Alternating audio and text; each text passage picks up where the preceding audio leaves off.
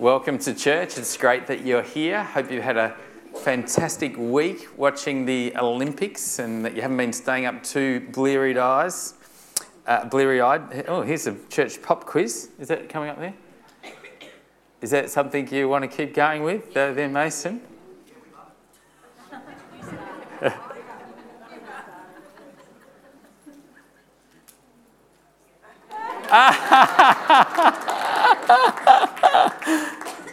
Wow, there you go.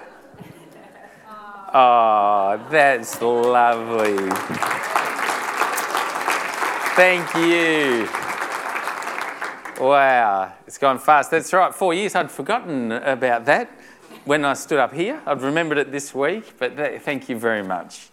How do I recover from that?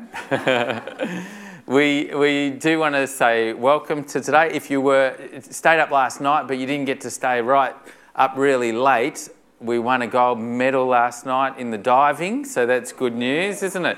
We weren't expected to, but we also didn't get a gold medal. The Opals were beaten by the US, so you win some and you lose some.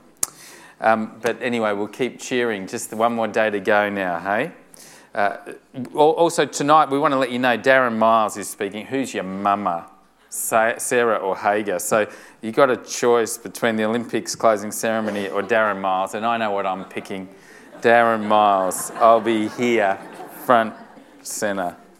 Want to let you know that everybody who comes, we love to keep in touch and just to know that you've been and give you an opportunity to communicate with us. Often it's hard to catch up with me or other people after the service. So if there's a prayer request or if there's something you're wanting us to pray with you for, we just ask that you fill in a blue card and put it on the back. And during the week, there are people that will pray for your prayer request. It's another way of us just knowing that you've been here today and doing that. So if everyone would love you to just fill out one of those during the service, and later on they'll be collected as well.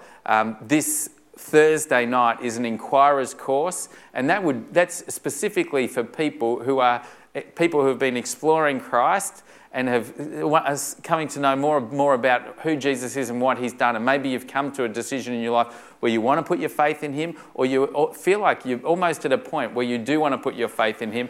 The Inquirer's class is for you, and it's great. It talks about baptism, it talks about church membership, it talks about what it means to become a Christian, and it's only over 2 nights, and it starts this Thursday night. So if you want to be part of it, just write in. I'd like to be part of the Explorers class, and you'd enjoy Inquirers class. Sorry, thanks, Sandy. Those that are already signed up, you'll be able to be part of those as well. Want to let you know our news sheet is fantastic. Got lots of things in it.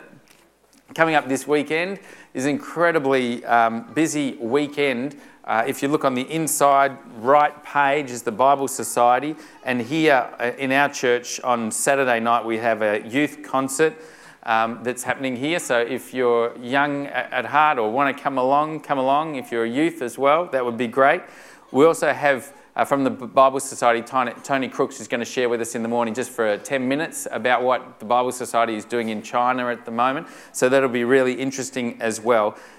So don't miss next week. Also next week, if you're reading ahead in 1 Timothy in the passage, we've got some really tough verses coming up next week. So if you really like reading ahead and figuring out what's going to happen, 2 of the key verses next week that we're going to be looking at is the one that says, a woman should learn in quietness and full submission. Paul says, I do not permit a woman to teach or have authority over a man. She must remain silent. That's going to be one we'll be looking at next week. And also we'll be looking at verse 15, which if you have any idea on what this means, I'll be telling you what I think it means next week. But it says in verse 15, but women will be saved through childbearing. So next week we'll share with you what I feel that has been happening, and we just want to celebrate with Kath and Andy Herbig, who have given birth to a little baby this week. So that's good for Kath especially, but we'll see what that means next week. But but they had a little baby girl and called Alyssa Annabelle. And she's doing well, and so is Andy. They're both very happy as well. Want to let you know too, this week crucial for church members is our church meeting. It's our annual church meeting and our quarterly meeting on Wednesday night. And we just love you now to put that in your diary, make sure you'll be there and come along. It's a really important time of reflecting on the past year, sharing together, and it will be great. We're bringing some nominations for deacons, and we'd love you to be there. And it's so important as part of our church community, you as members, to say, yep, I'd love to be there as well. So that's some great news. The church logos up at the back of the church, 2 of them are there, and we'd just love you to say which one you think represents our church and you'd like to vote for. Put it in, and that would be great. We'll be announcing the results of that at the church business meeting this week as well. So we'd love you to do that. Just vote once, and that will be great. And we're looking forward to that. The other thing that we do want to let you know, Castaways is coming up. The details are there. With the women's girls' getaways next week, we'll be just praying that goes fantastically. And we're looking forward to all these exciting events coming up. Men's breakfast 2 weeks away. It's all happening, isn't it? Now, in just a few moments, we just want to introduce to you Sharon Cleggett, and she's going to come and she's going to share with us about an exciting opportunity for you to be involved in. So why don't we welcome Sharon Cleggett, and she's going to come and talk now. So great, Sharon.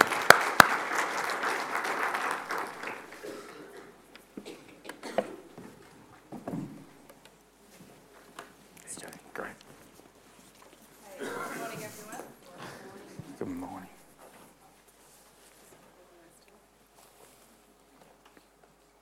I'm the regional coordinator for Samaritans Perth for the northeast of Victoria, some of southern New South Wales. And I just want to tell you that it's time to start thinking about Christmas, about your Christmas boxes. The slogan on all of our brochures and everything this year is the power of a simple gift. And that's this, and that's what it all starts with. So I just want to tell you a little bit about how it works. I love how Operation Christmas Child works. I get to pack a box personally, I get to put in it what I want, I get to choose gifts, special things, useful things.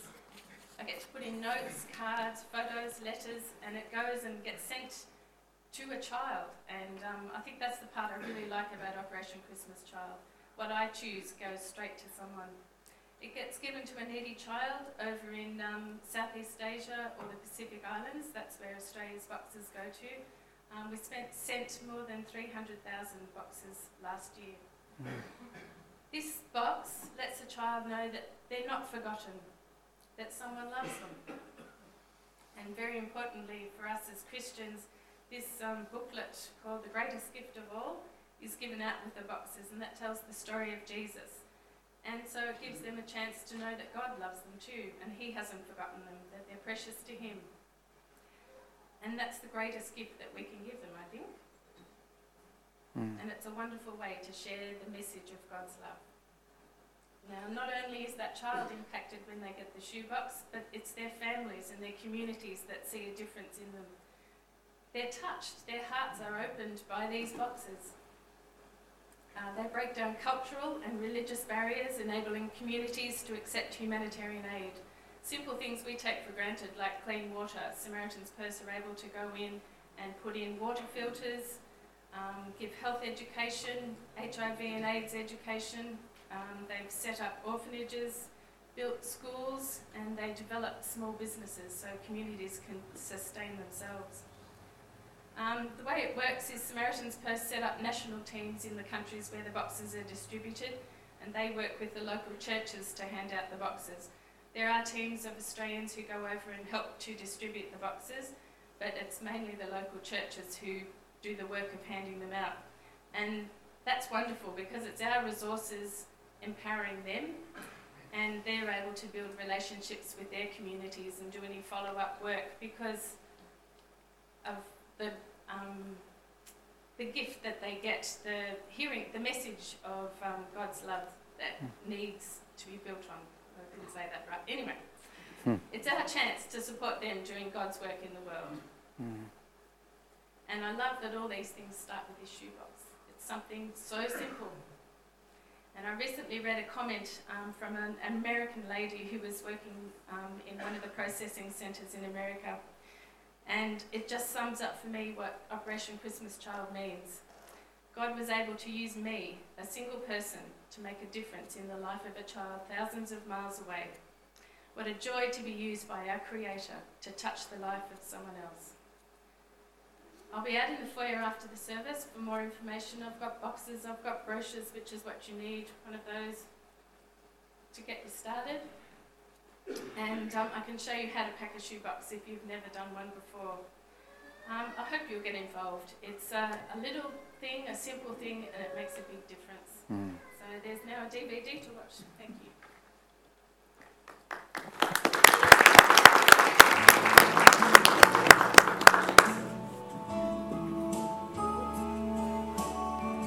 Sorry. Great. No, you did great.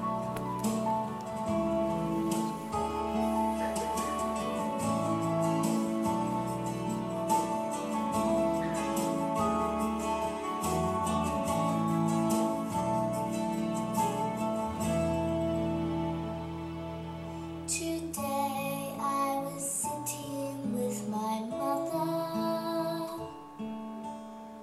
I saw the sadness in her face. We were listening to the crying of my brother. You were just doing a shoebox. So Sharon just does an incredible job. She actually coordinates not just our church's shoebox, but for the whole region. And they all come to the garage at the back as well. And she gets them put on trains and sent down to Melbourne. And she just does an awesome job. And thank you for sharing with us today, Sharon. And we're just looking forward to all of us, getting shoeboxes. And at the back is a stand after the service. You can just go and talk to her there about that. So in a moment we're going to pray and just pray that our shoeboxes this year would make a big impact on people. But before we do, let's just turn to 1 Timothy chapter 2. 1 Timothy chapter 2 and verses 1 to 7. And we're thinking about, as we look at 1 Timothy, how to thrive in challenging times. And as we've been looking through, we've been definitely learning things about how we can thrive in challenging times. So let's read from 1 Timothy chapter 2 and verses 1 to 7. I urge, then, first of all, that requests, prayers, intercession, and thanksgiving be made for everyone, for kings and all those in authority, that we may live peaceful and quiet lives in all godliness and holiness. This is good and pleases God our Saviour, who wants all men to be saved and to come to a knowledge of the truth. For there is one God and one mediator between God and men, the man, Jesus Christ, who gave himself as a ransom for all men, the testimony given in its proper time. And for this purpose I was appointed a herald and an apostle. I am telling the truth. I am not lying. And a teacher of the true faith to the Gentiles. Let's pray together, shall we, church? God, this morning we thank you so much for your word and for the way in which you speak to us through your word. We love to read your word with an open heart and with hearts and minds that want to hear and understand what you have done for us, God. And we thank you for the most wonderful truth of all, that you, God, love us and love us so much that you sent your Son to die for us. Oh, we thank you for that. Thank you for the grace that you poured out on Paul, for the grace that you poured out on John Newton, for the grace that you poured out on us when we came to put our trust and faith in you, Lord Jesus. And God, this morning as we gather together, we want to say thank you. Thank you for loving us. Thank you for forgiving us through Christ. Thank you for giving us new life and new hope. And God, this morning as we thank you, we want to lift up our hearts and pray for those who don't know you, those that have not come to understand the truth of the gospel, that you, God, love each person, and that your desire is that each would come to know you. And God, we want to pray this morning for those that we know who don't know you. And we just long that they would come to know you, God, because you sent your son, Jesus, not just for us, but for them. And Lord, in these moments, we just want to lift up in our hearts and in our minds those in our families who don't know you, Lord Jesus. We just lift them up in our hearts now and bring their names before you.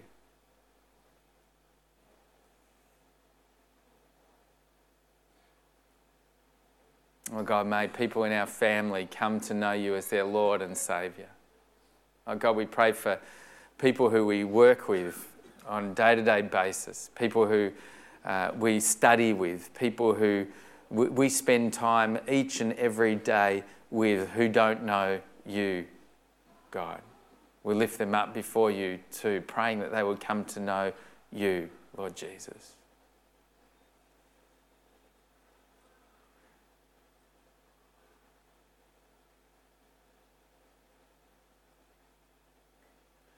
And God, this morning we want to pray for our leaders, for Kevin Rudd, our Prime Minister. We want to pray for state premiers in Victoria and New South Wales, for our local mayor here in Wodonga, and for our mayor in Albury, and for those that are councillors, and for people that are running for election in the council in Albury. And God, we just lift up them before you now. And God, we pray that they would lead wisely and with diligence. And we pray, God, that they would look to you as they lead, so that our land, Australia, would be well governed and well led, so that we as Christians can freely share the gospel and demonstrate what it is to know and to love you. God, we lift them up before you. And Lord, we pray for people that live right around this world that you have made. We think of kids who will be receiving shoeboxes this Christmas. We pray that as we put together shoeboxes ourselves and as we get them ready and as we prepare them, that you would already be working in the hearts of these children, and that this gift might let them know that the same Lord who saved us can save them. God, we pray for the people in Malawi this morning, the Yao people, Muslim people, who have seen and observed the witness of John Wilmot and his family, and of Scott Gervin and his family, and of other people who are serving as part of the GIA team. And God, we pray that those Muslim people would realise and come to know that you, Lord Jesus, died for them in the same way that you died for us.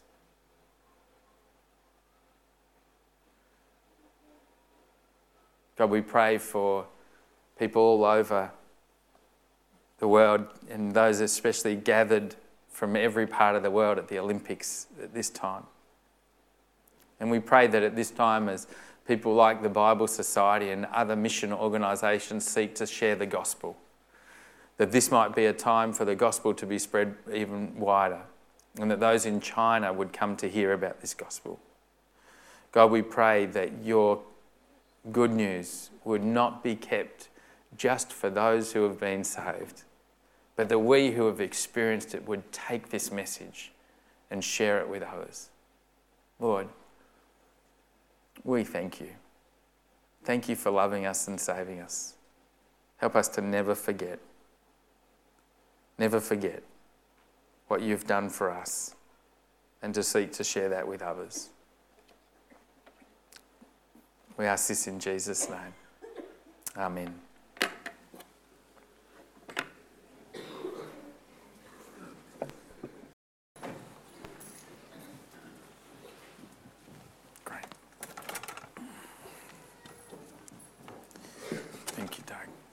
That's great.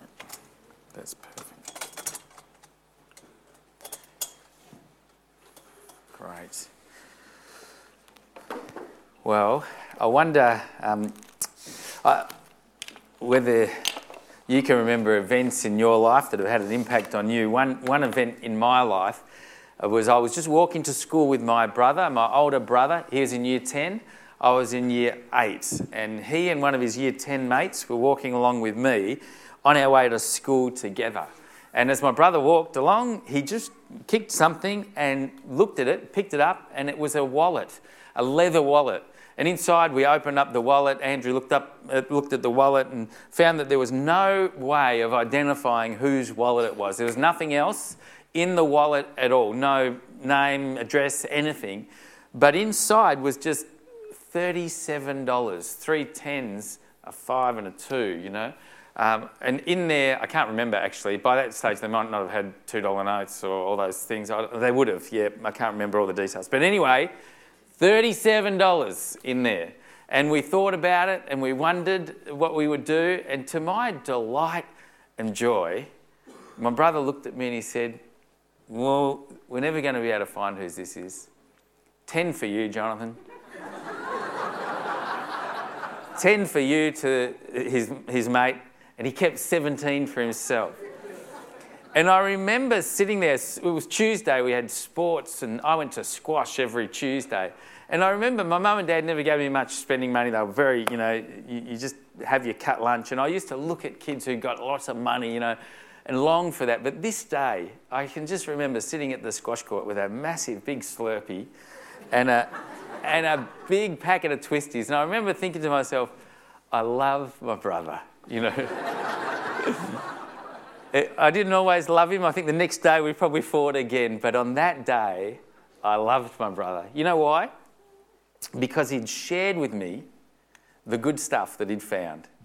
He shared it with me. Now, I'm not recommending if you find a wallet, hand it into the police station. I've changed a lot. I'm much more godly than I was back then. But I love my brother because he shared with me what he'd found. I really don't think every brother would do that, do you? Many brothers would have said, finders keepers, losers weepers, you know. Bad luck. Would have taken it all and kept it for themselves.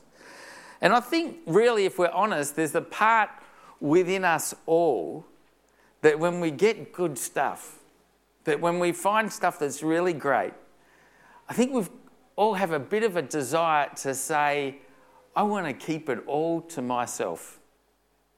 I want to keep it. You know, I think some of the first words that we ever learn as little toddlers is, it's mine, you know. And from the playpen, we shout it as we fight with another kid, you know, I want it, it's mine.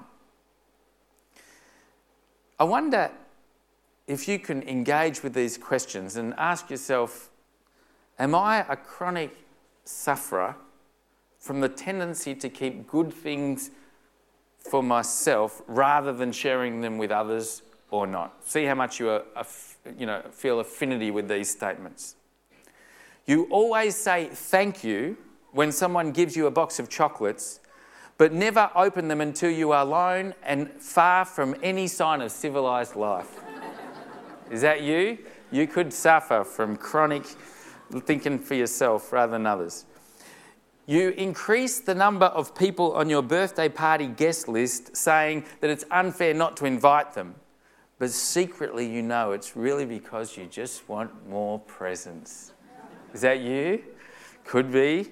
You clap and cheer politely when the Happy Meal Award is given to a new player on your son's cricket team, but deep down you plan in your mind how you are going to begin World War III with a coach who had the nerve not to give it to your boy. Yeah? Is that you?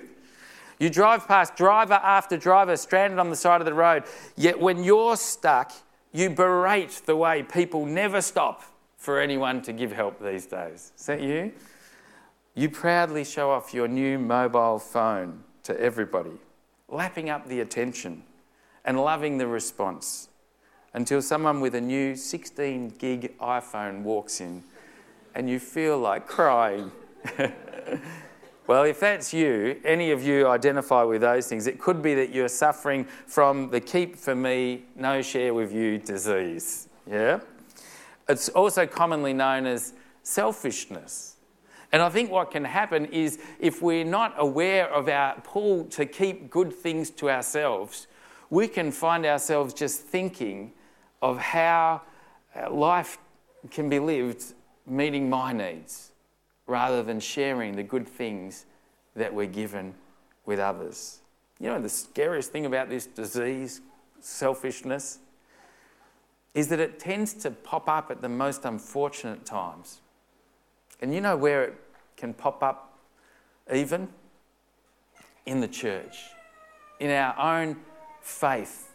We can become selfish, self-centred and inward. You know, I've observed that people who have been once transformed by the amazing grace of the gospel, as Paul talked about, talking about having the grace of God lavished upon them, can quickly forget how much they've received and take the gospel just for granted.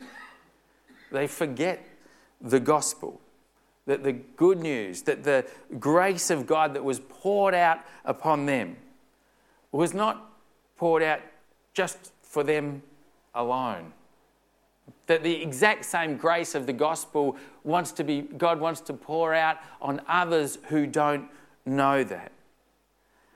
And so what we end up doing is sometimes living in a way that keeps the good news all to ourselves and doesn't share it with others. Some of the signs that you might be doing that we might be doing that, is this. People who have forgotten the grace of God and think that God has saved them for their benefit can start looking down on others who don't know Jesus. Just a subtle thing. And it's as though I'm better than you now because I know Jesus and you don't. And I'm holy and you're sinful. And I'm now righteous in God's eyes and you're not. And you're terrible. When really what they're forgetting is that once they were a sinner just like them, they still are a sinner, but the only difference is that they're saved by the overwhelming grace of Christ.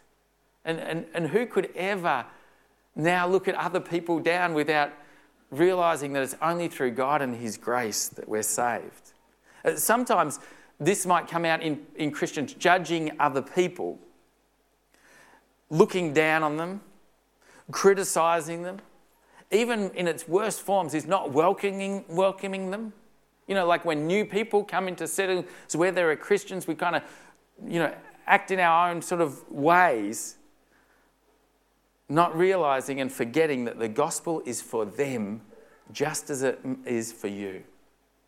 If that happens to you, you could be suffering this disease of selfishness, the pull that moves us inward rather than outward. Another way that I think it's seen sometimes in people's lives, in Christians' lives, is that people start to think about the church, which was once the most incredible place where they heard the gospel, they met Christian people, they experienced the love of God, can start to shift in their thinking to think that the church exists for now my comfort, my needs, my pleasure, rather than realising that the church must seek to help to take away some of the very things that you love and affirm and hold on to over the years and years and years, so that other people can hear the gospel in a way that they understand. You know what I'm talking about? Sometimes we kind of expect people who don't know Jesus to dress in a way that reflects godliness because for somehow we think that that's how they should, And we look at people's dress. Or we use Christian lingo and jargon, which you would have had to be a Christian for a very long time to be able to feel like you know what people are talking about. You know what I'm talking about? And sometimes in subtle ways, it's giving the message to new people that the church is for us to enjoy and to celebrate, and it is. Of course, the church is made up of people who know Jesus and love Jesus. But we should try and take away everything. The gospel never changes. We never compromise that. But take away anything that might stop and hinder people from coming to know Jesus. Becoming cliquey. Keeping our own little groups that don't ever let anybody else in is saying to other people that the church is about me and maintaining my nice friendships. I mean, what can often happen is I can look for people my own age with my own experiences, with my own, level of faith and my own, hobbies and things like that, and just stay in that nice group and think that this is what the gospel's all about. Sometimes I can come to church and like a service based on whether the songs that we sing suit my preference, rather than thinking about how they might impact on people who have never heard Jesus before. I'm talking about the lyrics in the songs, the music, all the different things. Sometimes we get upset that it wasn't heavy enough or deep enough or didn't use enough big theological terms. And I think what we've got to keep wrestling with together is this tendency for becoming consumer Christians that want things our way and forget that the gospel is about helping other people know the great truth and grace that comes only through Jesus Christ. Why is this important anyway? Why should we even talk about this sort of stuff? And why is it important to unpack this in the light of our, a tendency to go back to selfishness? Because people matter to God. People matter to God. People who don't know Jesus are important and valuable to God. He loves people that are lost. He loves people that are far from him and don't know him. And if they matter to him, then they should matter to us. God so loved the world that he sent his only son into the world. And he sent his son so that you and I could hear, and we've heard. And now he wants other people to hear as well. And he wants us to be part of helping them know this message. And the more we allow our church to drift inward, the more we allow our own lives to drift inward, the more danger we have of thinking that the gospel exists for ourselves, and virtually we give off signs that say to the rest of the world, you can literally go to hell. And that's tragedy, because the whole reason Christ came was to save them. So important that we wrestle and fight this tendency for inwardness and keeping ourselves as the whole purpose of the gospel. I think it's so important that we fight tooth and nail to look more outward and to build up an immunity against this disease of selfishness. But how do we do that? How can we actually ensure that we resist the pull to inwardness? What would God have us do? Well, as we come to 1 Timothy this morning, 1 Timothy chapter 2, the first thing that Paul wants to share with us in this passage of 1 Timothy 2, 1-7 is this, that salvation is for all people. It's for everybody. The gospel is for every single person. Now, Paul had left Timothy in Ephesus to stop the false teachers, you remember. They were teaching, these false teachers, exclusivism. They were teaching, they were limiting salvation to only a few select people. Many of the women who were there, many were doing things that were similar in Corinth. They were exercising their newfound freedom in Christ to excess. Some of the Ephesian elders are teaching errors. They're teaching false doctrines. And what's happening is the way that they're conducting themselves, these leaders, is showing that there is strong need for reproof from Paul. The way they're living is showing that they're not worthy leaders in the church. And all of this produced an intolerable situation. And if this was going to be a church that would thrive in difficult times, in challenging times, then they needed to hear from Timothy, they needed to hear from Paul what God would want them to do. And so Paul sends Timothy, he leaves him there in Ephesus, and then he sends this letter, 1 Timothy, to the church in Ephesus. And he says, in effect at the start, drastic times, they call for drastic measures. And so he writes at the start saying, I'm Paul the Apostle, on the authority, on the command of God. This is what you must do, Timothy. Stand up against the false teachers. Don't let them keep speaking. I'm urging you. I want you to command in verse 3 of chapter 1. I command certain men not to teach false doctrines any longer. Why? Because if you keep letting them do that, you're going to get caught up on all these old myths and controversies, and it's going to lead to division, and then what you'll be doing is you'll be missing the very purpose of the gospel, is not to bring disunity and division and schisms in the church. It's to build up people who will love God and love others. Remember, we talked about keeping the main thing, and not getting sidetracked on other things. And Paul shares his experience. For me, he says, I was the worst of sinners. Yet this is a true saying. Jesus Christ came to save sinners. And look, I was poured out God's grace, poured his grace, his amazing grace over me. And it has changed my life. And then he says, Timothy, fight the good fight. Do whatever you have to stand up against the false teachers, because the gospel is at stake. And some have left them, and Paul starts now to address the false teachers and to tell him what he's going to do about them. So first of all, he says, fight the good fight to Timothy, and then he explains some of the drastic measures that he has taken. He's handing over some of the ringleaders of the false teachers to Satan. Look what it says at the end of of chapter 1. Among them are Hymenaeus and Alexander, who I have handed over to Satan to be taught not to blaspheme. He's excommunicated them from the church. He's moved them out because they were such a threat that he says, the first thing I'm going to do to address this false teaching is get rid of these two troublemakers. And he says, hand them over to Satan. In other words, push them right out of the church, out of this community, hand them over to let Satan deal with them. And look at the thing, not to just get rid of them, but so that they would learn and be taught not to blaspheme.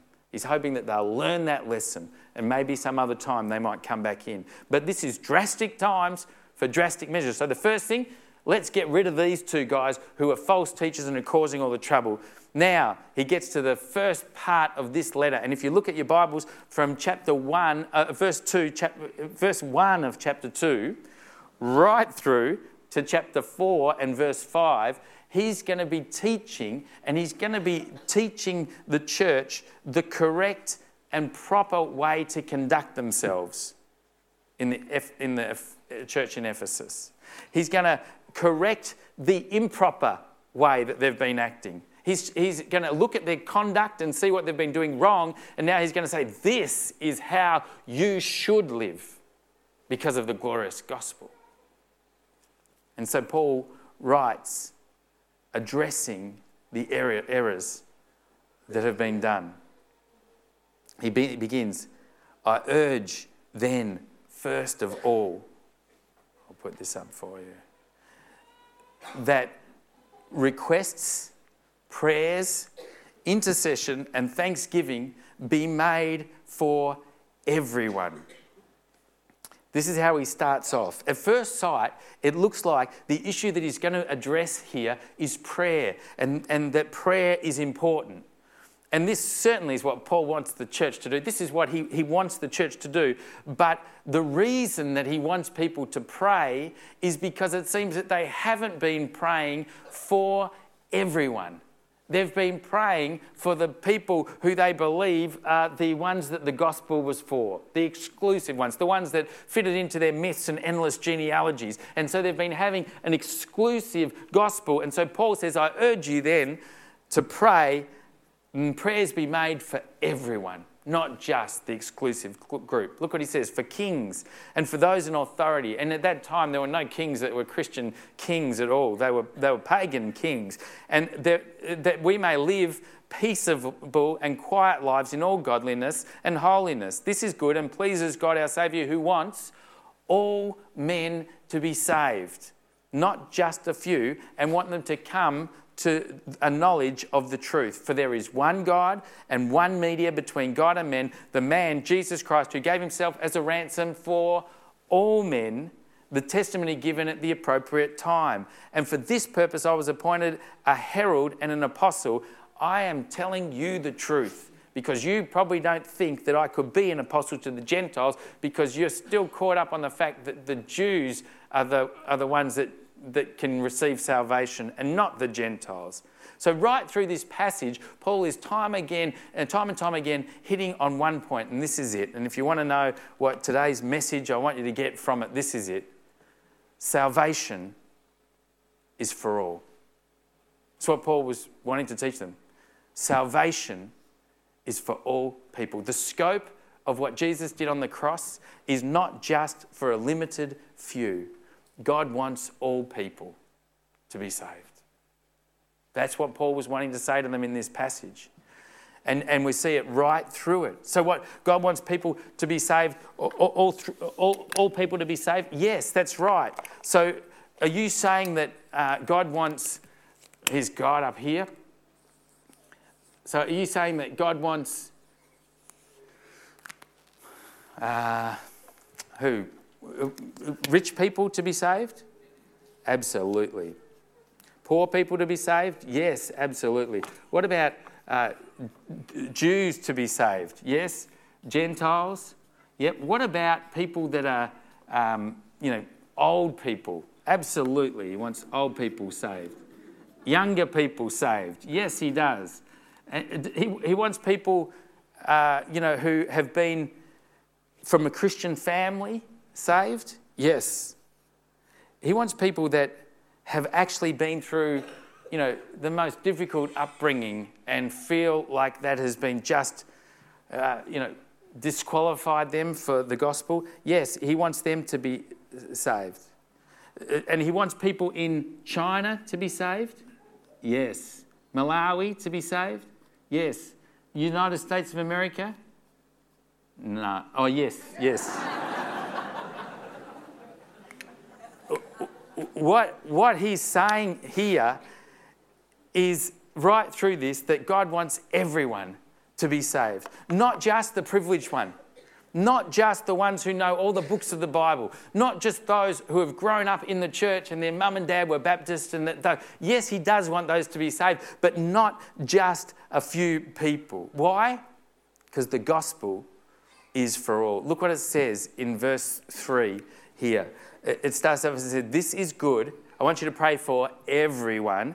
This is good and pleases God our Saviour, who wants all men to be saved. So the point that comes out in this verse is that God wants all people to be saved. It's his desire. It's his heart. You can see it right through the Gospels. I mean, you look at Luke 15, and what happens is Jesus starts talking about those who can be saved, and he uses three illustrations. The first one is about a shepherd who has 99 sheep, 100 sheep and loses one, and goes off looking for the one lost sheep. And it's like Jesus is saying, God rejoices when one lost sheep is found. He's saying, one of these, just one of these, God celebrates over. Then, just in case they didn't get it, he tells another story. He says about a woman who's only had 10 coins and she lost one of those 10 coins. And they said, does she say, well, at least I've got another 9? No. She sweeps the whole house and she really looks everywhere until she finds the coin. And when she does, she celebrates. And then in that same chapter, Luke 15, Jesus says, I'll tell you a story about a lost son. And this son went and blew it all. And yet when he came back, God was so thrilled because he loves him and he wanted him to be saved. Jesus himself said, for the Son of Man came to seek and to save that which was lost. It's Luke 19, verse 10. That includes everyone. And then in this verse, it goes on to say, for there is one God. One God. Now, I want you to notice what this means when Paul is saying this. There is no other gods. I mean, people make their own small g gods and try and worship them. But what Paul is saying is if you put some other gods up here, they're all false.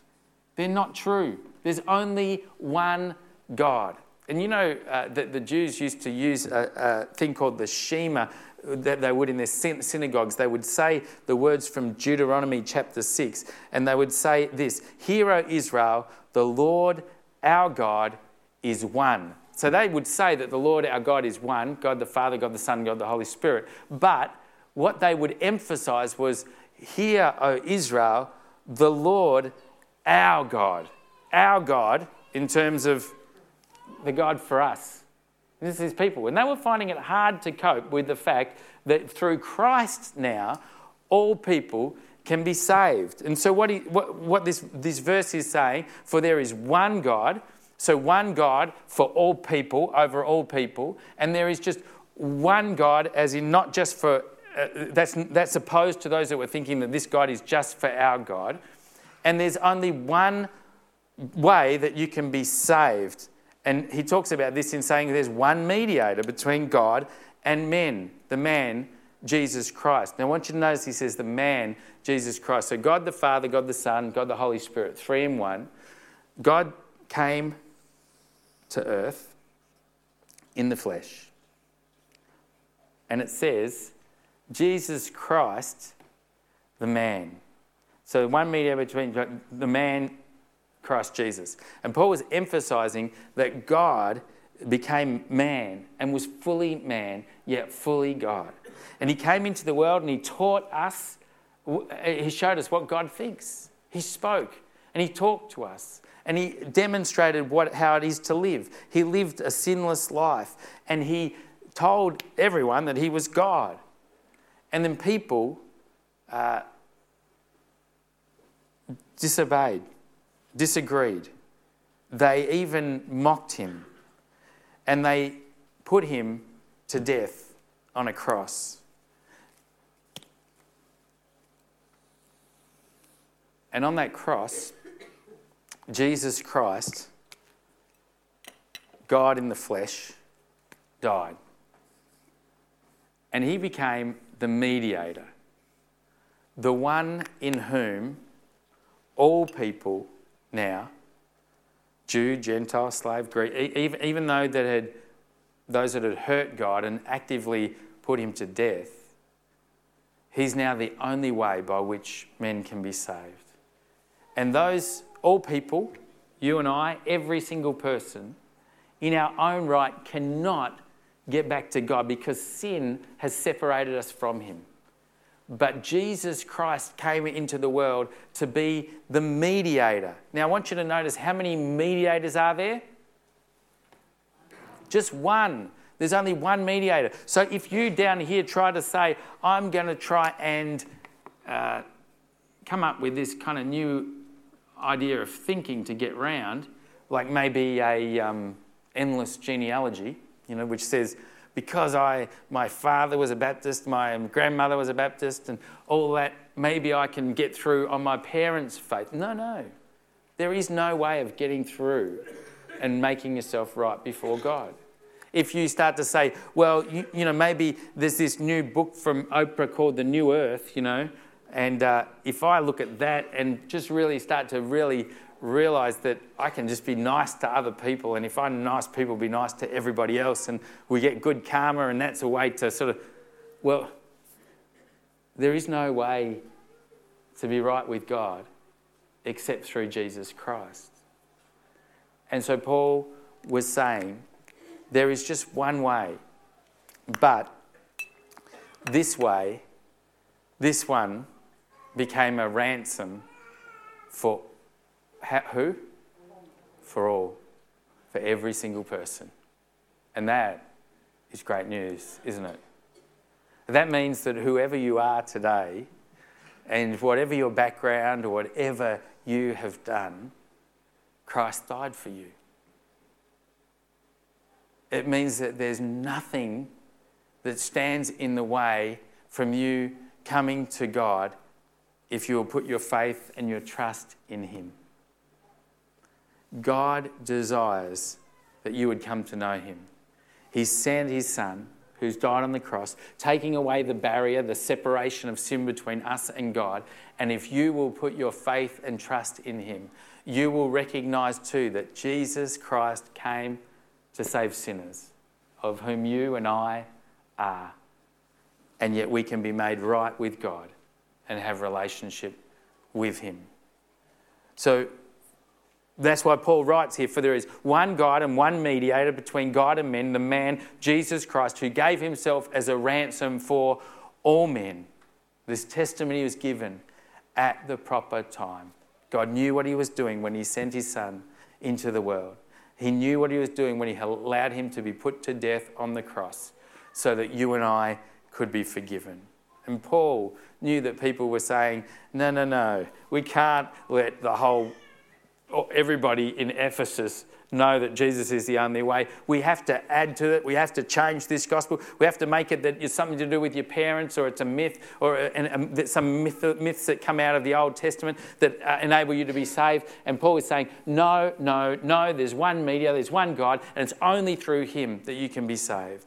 And instead of this church becoming inward and insular, led by the false teachers, Paul was saying, no. I want you to know this and to live in a way that is thinking about non-Christians and thinking about those who don't know God and thinking about those who have never put their faith in him. Paul finishes off this just to show us. He says, and for this purpose I was appointed a herald and an apostle. I am telling you the truth. In other words, I am not lying. You better believe me when I've said this, because it seems that some of the false teachers were saying, Paul doesn't know what he's talking about. And he says that the salvation is for the Gentiles, but it's not true. And so here he is saying, I'm not lying. It's true. So this morning, I want you to know that salvation is for all. And the reason you need to know that is so that you will not go insular, that you will not become a selfish Christian that thinks the gospel was just for you to enjoy all the benefits of God and his amazing grace for the rest of your life and not share it with other people. What this morning can we do now that we know that? Now that we know that it's, salvation is for everyone. And we know that by knowing that, we don't want to be insular. Well, I think we can do just what Paul said right in this passage. He said, therefore, I want you to pray. I urge you to pray. I urge you to pray for everyone, not just Christians. And I wonder for you this morning, when you pray, when you sit down and pray in the morning, what fills up the prayers? I hope there's praise and thanks for God and for all that he's done. And I hope that you pray for him. But I wonder this morning whether you do pray for those who don't know Jesus. Does that take a significant time of your prayer time? Because I think the more we pray and ask God to pour out his grace and to help us be part of helping other people come to know Jesus, the more we're reminded every single day that part of God's plan in saving me is that others might come to know him. How much of your time is praying? Praying for friends, praying for loved ones, praying for people who don't know Jesus. I think Paul says here, pray for kings. And I think the reason is that, the people, the false teachers at this time were saying, well, we shouldn't be praying for all these people. And their conduct and the way they were living through the result of their false teaching was making the world look at them and say, wow, who are those people? What are they doing? And I think this is praying for our governments, praying for our leaders, that they would lead well so that we would have the freedom to continue to share the gospel and to live in the amazing grace of God without hindrance and without persecution and without people trying to hinder that we would be able to do that. So pray. That's the first thing to do. Pray. Pray for people who don't know, and pray for people who don't know Jesus. And I think the second thing that we could do today is to really now think about the time we spend our time. The principle here is wider than simply prayer. But it's asking, am I inward focused as though the gospel exists just for me? And one of the challenges, I think, is for us to think, how much time are you spending with people that don't know Jesus? Loving them. Building authentic friendships with them. One of the things I think that can be a real danger is that we pause in 10 years from now and realise that we've used every free night or every spare moment doing ministry within the church and haven't continued personal friendships and relationships with people who God loves but hasn't yet saved. And I think a real challenge for me as a pastor, my time can just get so gobbled up with doing everything for the church, which we're all trying to reach out through the church and reach that as well. But a challenge for me is to ask, when every week am I putting in time to really just spend time with people that don't know Jesus? Not so that I can, force them to believe something they don't believe, but so that I can demonstrate love, the love that God has for them, so that they might come to know Jesus. 2 things to challenge with. Pray. Pray for non-Christians. That will help you be reminded every day that there are people that don't know Jesus and that it's not all just about yourself. And the second thing is start to just think, how much of my time, how much of the way I spend my time is spent all on things that are benefiting me, and how can I do that in a way that's going to help people? Do you know, today, in a few minutes, you're going to go out and you're going to walk out of this church and you're going to walk up in the middle of the aisles, and what will happen is as you spend this week living, you will lock eyes with people. Every time you lock eyes with someone this week, would you be reminded that God loves them just as much as he loves you? Would you remind yourself that God sent his son Jesus for that person just as much as he sent his son to save you?